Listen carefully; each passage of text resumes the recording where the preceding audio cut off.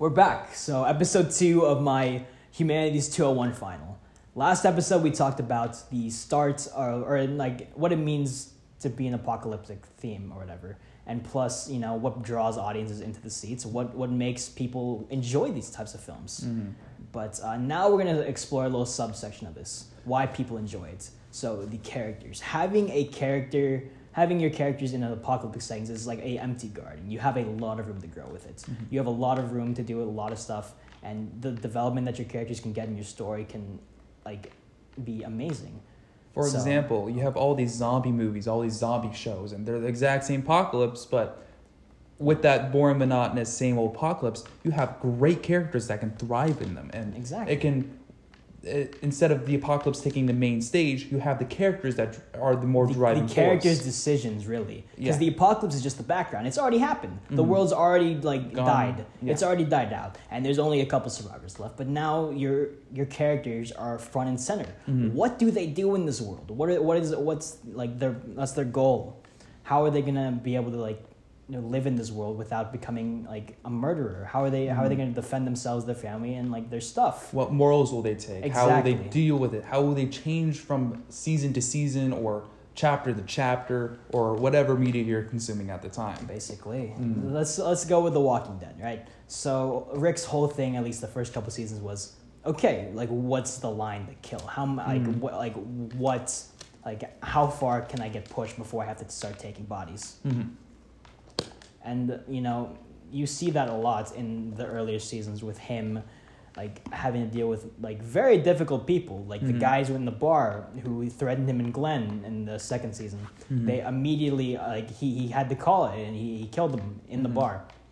And you get, people like Shane, who is a part of his own group. But he's pushing it too far. Mm-hmm. He's driving the group apart, and plus, he slept with his wife. But besides the fact, it's and he had to kill Shane too. He's he had to take that role of what's best for the group. Is what do I do for the group? What can I do to help people live?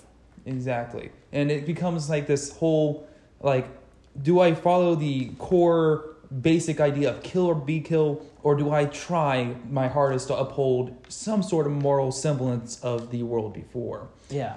The apocalypse is basically a blank slate in zombie movies and stuff like that. And it's what can you do with that blank slate? What kind of world do you want to build or help build? And, do you want it to be like the old world where you have laws and rules and punishments and jail time and taxes and stuff like that? Or would you just rather it be more primitive? You wrong us, you die. You wrong us, you die. All that type of stuff. You get, You definitely get a more anarchy kind of feel from most apocalypses. There isn't a set structure. There's a few out there. Yeah, it's what people are fighting for. There's set structure in the world.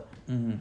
There's a few out there that can take dystopias are a great example of apocalypse with good rules. Or when I say good rules, a ruling faction that kind of have some semblance of order.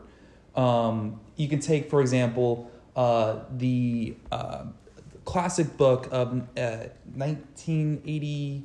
What was it? It was 1984 or Big Brother. Yes, 1984. 1984, which you see. This is way after an apocalypse, where you have a majority. It's a very interesting. It's a very captive society. A very capitalist. To say. Yeah, and Orwell does this very interesting thing where war is wiped out this world, so we have these three main countries in which we have everyone at the bottom, but a few people on top, and those few people on top are on top.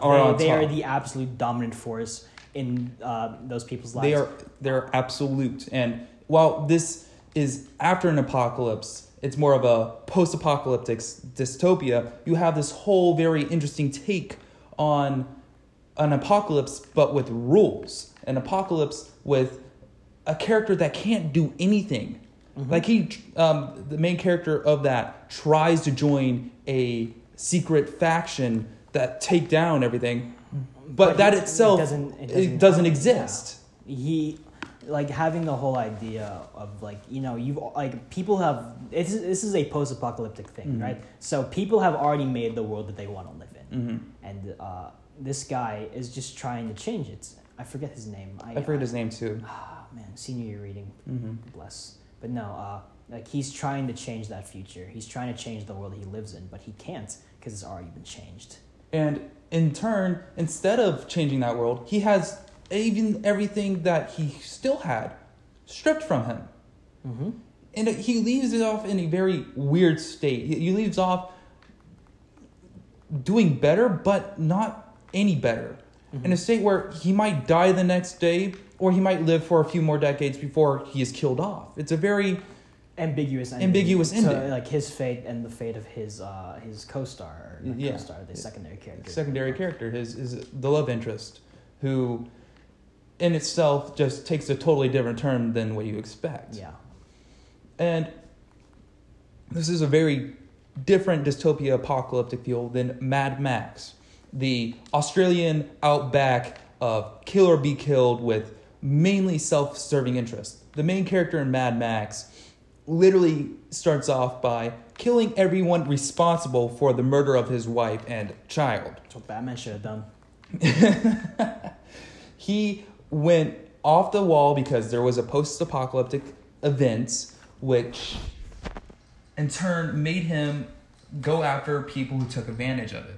And while it may seem as he's being the good guy in this, he's really just being self-serving to his own character. Later on, he does do some more altruistic means, like helping set up societies or more balanced semblances of the past. But you really start off that whole series with a ex-police officer hunting down those who have wronged him. Mm-hmm. But speaking of like apocalypse or whatever like that, and this is a very like, so far we've talked about a lot of stuff that involves just like a very physical fight, you know, like a bunch of killing and all that stuff. But one of my favorite post-apocalyptic stories of all time is Hideki Anno's 1996 anime Neon Genesis Evangelion, because the conflict, on the surface, it's about a bunch of teenagers in giant mechs fighting like space angels, and that's cool. But the underlying theory of that show and the theme about it is all in the boy Shinji's head, the main character. Shinji is a very meek and timid boy. Like, this man is the definition of a carpet.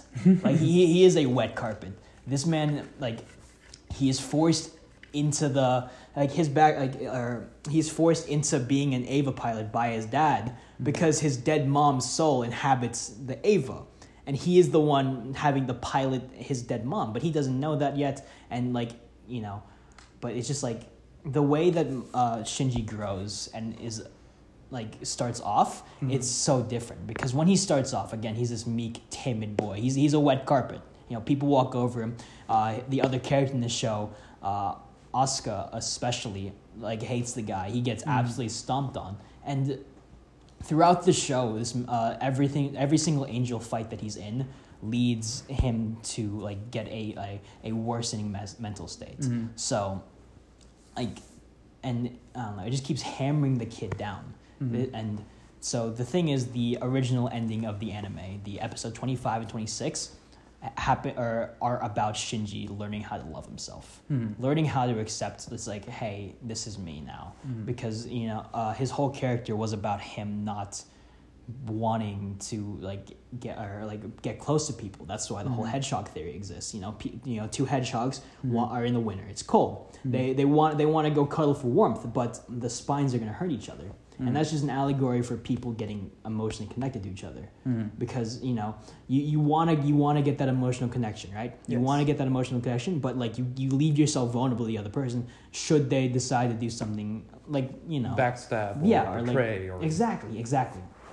So it's Shinji's whole journey of, you know, accepting that if human connection requires vulnerability, you can't be stoic or strong all the time, and you can't be you can't feel this type of connection without getting hurt sometimes. That's just what makes him human. But my favorite part about it is that it's a mental story told through a, like, physical world. Because in the 1980s, Japan and, like, Japanese anime loved mechs. Look at Gundam. Gundam has so many different types of widespread. like series, man. That's what inspired Transformers. And so for Hideki Anno to create a Gundam-esque world, but not really focus on the Gundams all that much, is really insane. And to take an apocalyptic world but make it a internal apocalypse as well. But speaking of internal apocalypse, the whole like apocalypse that happens, or like originally Evangelion is a post-apocalyptic. There is a second impact that wiped out most of the Earth, right? But through Shinji's mental and emotional journey, he causes the third impact, and he kills off most of humanity. He obtains the power of the founder, or not the founder, but like the progenitor of the angels, Lilith and Adam. He gets that power, and says, you know what, this world sucks. I wish we could all just return to one. And so it's a whole primordial soup thing. Like a lot of people like get turned into looks like orange juice. But it means that like all of their souls are not individuals anymore. They're just one. It's Shinji's world without like pain, because they're all one. It creates a hive mind, it sounds like. Exactly. So, and when Shinji's like on episode 25 and 26 of the series, that's all in Shinji's head. It's when he's in the primordial soup, or like that the third impact. He's like, dude, this is awful. He realizes it's awful to live like this. It's like he ends this like series. It's like I wanna try again. I wanna be human. I want to like feel love. I want to feel hate. I want to get hurt. And the final seconds of Evangelion and on the entire cast going around like surrounding Shinji and clapping for him. Congratulations, they say. And it's his whole journey of becoming like, I don't know, I guess free, yeah, I get that. He becomes like he accepts it, because in the entire show he was living in denial about becoming close and like reaching human affection or whatever. But now he keeps running away from it. Like he'll like be like no, he'll get so close and then back out of it. And it's just terrible for the guy and the kid's poor mental state, because he's only 14. The entire like main cast of kids in the Ava pilots are 14, and they're all orphans, so that makes it so much better. If that wasn't cause of mental trauma, I don't know what is. Yeah, and my favorite thing about this, like bringing up escapism from the last episode, Hideki Anno used this to like deconstruct escapism, the Japanese otaku culture. He made the standard waifus, or which like the girls, like the 2D girls that many like dudes and like young boys and men are be like, oh, that's wife material. I love her. They're terrible people. Yeah, Asuka is an absolute like monster. She's abusive towards Shinji. She is a. It doesn't create a cookie cutter cutout that that doesn't exist. It shows a more human version. Yeah. Okay, listen, because the Asuka, the main girl, is like that. She's mean. She's angry. She's really, really terrible. She's loud. She's annoying. She's like spiteful and malicious in her words and like in her insults. And it's very human that people are like that. But on the other hand, you have Rei, who is quiet and docile, and what like usually men think of like a good wife of. She's quiet, she's docile, she doesn't really talk back, she'll do whatever you say. But then you get this thing. Asuka has her own like self journey of realization during it, and Rei's story is a lot different, because like while she has a journey of self actualization, and it's like, what do I want to do? Because in the end, she's the one who grants Shinji the power of the third impact. But like she's a clone of his mom. Which is a whole lot of plot points to wrap your mind about, but the whole idea of Apocalypse being able to create such a bizarre world in which has its own laws and physics in which characters have to come to grasp with is just interesting in itself, and I believe anime does a great job whenever they create these apocalyptic worlds in which have their own laws, almost like their own laws of physics, if you really want to. Not really physics; it's just storytelling. Physics is a whole different thing. Well, when I mean physics, I mean like the laws of the world. Like this happens because of this, and its own flow, I should say, instead flow of physics. Flow in the universe. Yeah, okay, makes sense. But if we're going to talk about anime and apocalyptic settings and character development, let's talk about Attack on Titan. Attack on Titan. One of the biggest animes out in the 2010s. Really took the world by storm in 2013. It's still going strong in its fourth and final season in 2020. Attack on Titan is a kind of it starts off as a normal zombie show, right? Very survival. But instead of zombies being you get these giant titans that you gotta kill, it starts off with a society stuck in a wall, with your main character being an innocent. How old was he? He was a 10-year-old. He was a 10-year-old who saw the walls destroyed, his town destroyed, his mom eaten by these giant monsters called Titans, which we later find out are basically genetically modified humans in a way. Yeah. And from that we see this kind of he has a serious nature at a young age, but he's still innocent. He's still like a 10-year-old. No, man, dude, no. Aaron was messed up. He killed 2 kids. He killed 3 men at 9. Yes, true, but he's 3 still 3 men at 9 years old. Yes, the character did have a slight insanity to him. Well, yeah, okay. The kid is not a normal kid. So when his home is ravaged by these titans, his wall is broken down, his mom was eaten right in front of him. His whole goal is, I'm gonna kill all the titans. Yes, I'm going to kill all of the titans. This kid is angry. He is loud. He is obnoxious in his own sense. But he is the driving force of the story. He's going to say the driving force of the story for the entire run of the manga, or anime and manga. But the thing is with Aaron is a character that is like ebbs and flows. He is still stagnant. If you understand what I'm saying, because this guy is so angry and so tunnel vision on his one-track mind. He's like, I'm gonna kill all the titans, but the guy gets in for various rude awakenings. That his whole idea is, I'm gonna kill all the titans, and like a normal shonen protagonist. Let's say Naruto is like, I want to become Hokage, or which is basically the strongest person there is. Yeah, but most protagonists in those types of animes, like Naruto and stuff like that, they want one goal is I'm gonna become the strongest. Like him and Goku. Goku's like, I'm gonna become the strongest in his show. But the thing is with Aaron is his goal is the total he doesn't get his way. eradication. He doesn't get his way. The irony of it is I want to destroy the Titan. It's an idealistic world. I'm going to destroy the Titans and I'm going to save humanity. But the thing is, Aaron's a Titan shifter. He himself can turn into the exact monsters that killed his mom. And the thing is, our walls are broken down by these mindless Titans. Those mindless Titans were controlled by his friends.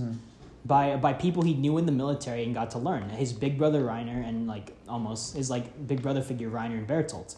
And they turn out to be totally different from who they are. Yeah, and the thing is, in the end of season 3, they figure out that humanity isn't just that island, but trapped behind those walls. There is a whole world. There's a whole world, and that isn't an apocalypse anymore. It becomes more of a political thriller. Yeah. Which is interesting. You don't normally see these apocalyptic, because for season 1 through season 3, you're just believing the remainder of humanity is stuck behind those walls. Behind a wall on a small island. You're in for that rude awakening where we're not alone. We're not alone, and the rest of the world hates us for whatever we did in the past. Yeah, and it's it turns from this apocalyptic story that's really, really cookie cutter. It's basically The Walking Dead with giant zombies into a story, a multi-dimensional world with several key events that you see in 1 through 3 that don't make any sense until you get to the 4th season. Exactly, and you get, instead of the apocalypse, you get a mirror of our world. I guess the Eldians that are trapped behind the island and the walls, they're allegories for the Jewish. And the Marleyans who are enslaving them and using them as bait, they're Nazis. Yeah, you see this dichotomy between that whole world, their whole structure, and our world and what happened in it. But yeah, We're gonna get more. We're gonna get more back in Attack on Titan because that has a lot of whole stuff bunch to of talk stuff about, to it. Considering Eren and his choice. You know, we're still talking about characters here. Eren's choices aren't like so like normal. You know, he goes through a lot of stuff in the story. He becomes he figures out he's a Titan shifter. He figures out his dad was a part of the outside world that was stranded on the island, and gave him the Titan powers. And his whole world is basically turned upside down, and his whole idealistic and like screaming loud yelling I'm gonna kill the Titans is kind of turned into a soft like we need to change this, we need to change what happened, how it happens, and the whole world structure. Eren is which creates a whole different apocalypse later on, which is very interesting. And Eren is possibly like one of the best written characters in fiction, at least in my opinion. The guy's turns. It's an interesting way he turns. His conviction never falters, but like the way he goes about his goals after all this, after what he gets like put through during the story is insane and really like a peak of writing.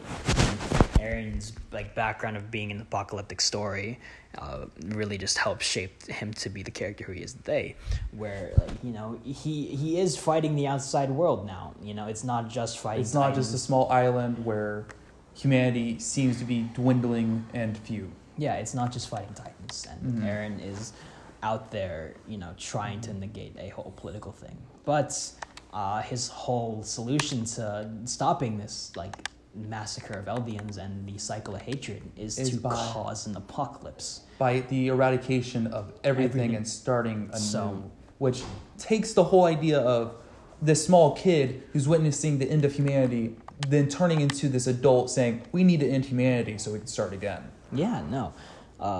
Like really Eren's progression as a character is like really great, and having the background of the original world of Attack on Titan, where like it's like everyone thought that humanities were behind the walls, like the last of them, and it's like an apocalypse.